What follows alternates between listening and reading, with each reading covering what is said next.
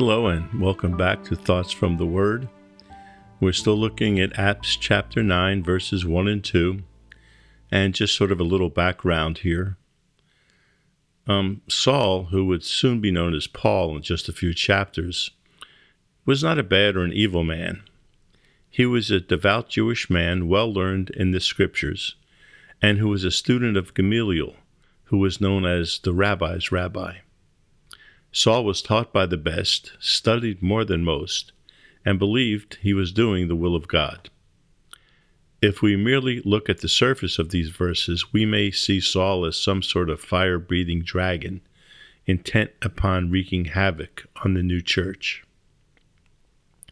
If Saul had never heard the gospel message and seen it as some sort of blasphemous and heretical belief system, he would have been known as an exemplary rabbi, one whose footsteps were to be followed.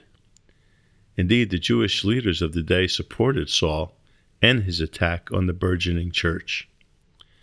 But Saul had heard the message of the gospel preached by Stephen since he was there at his stoning and death.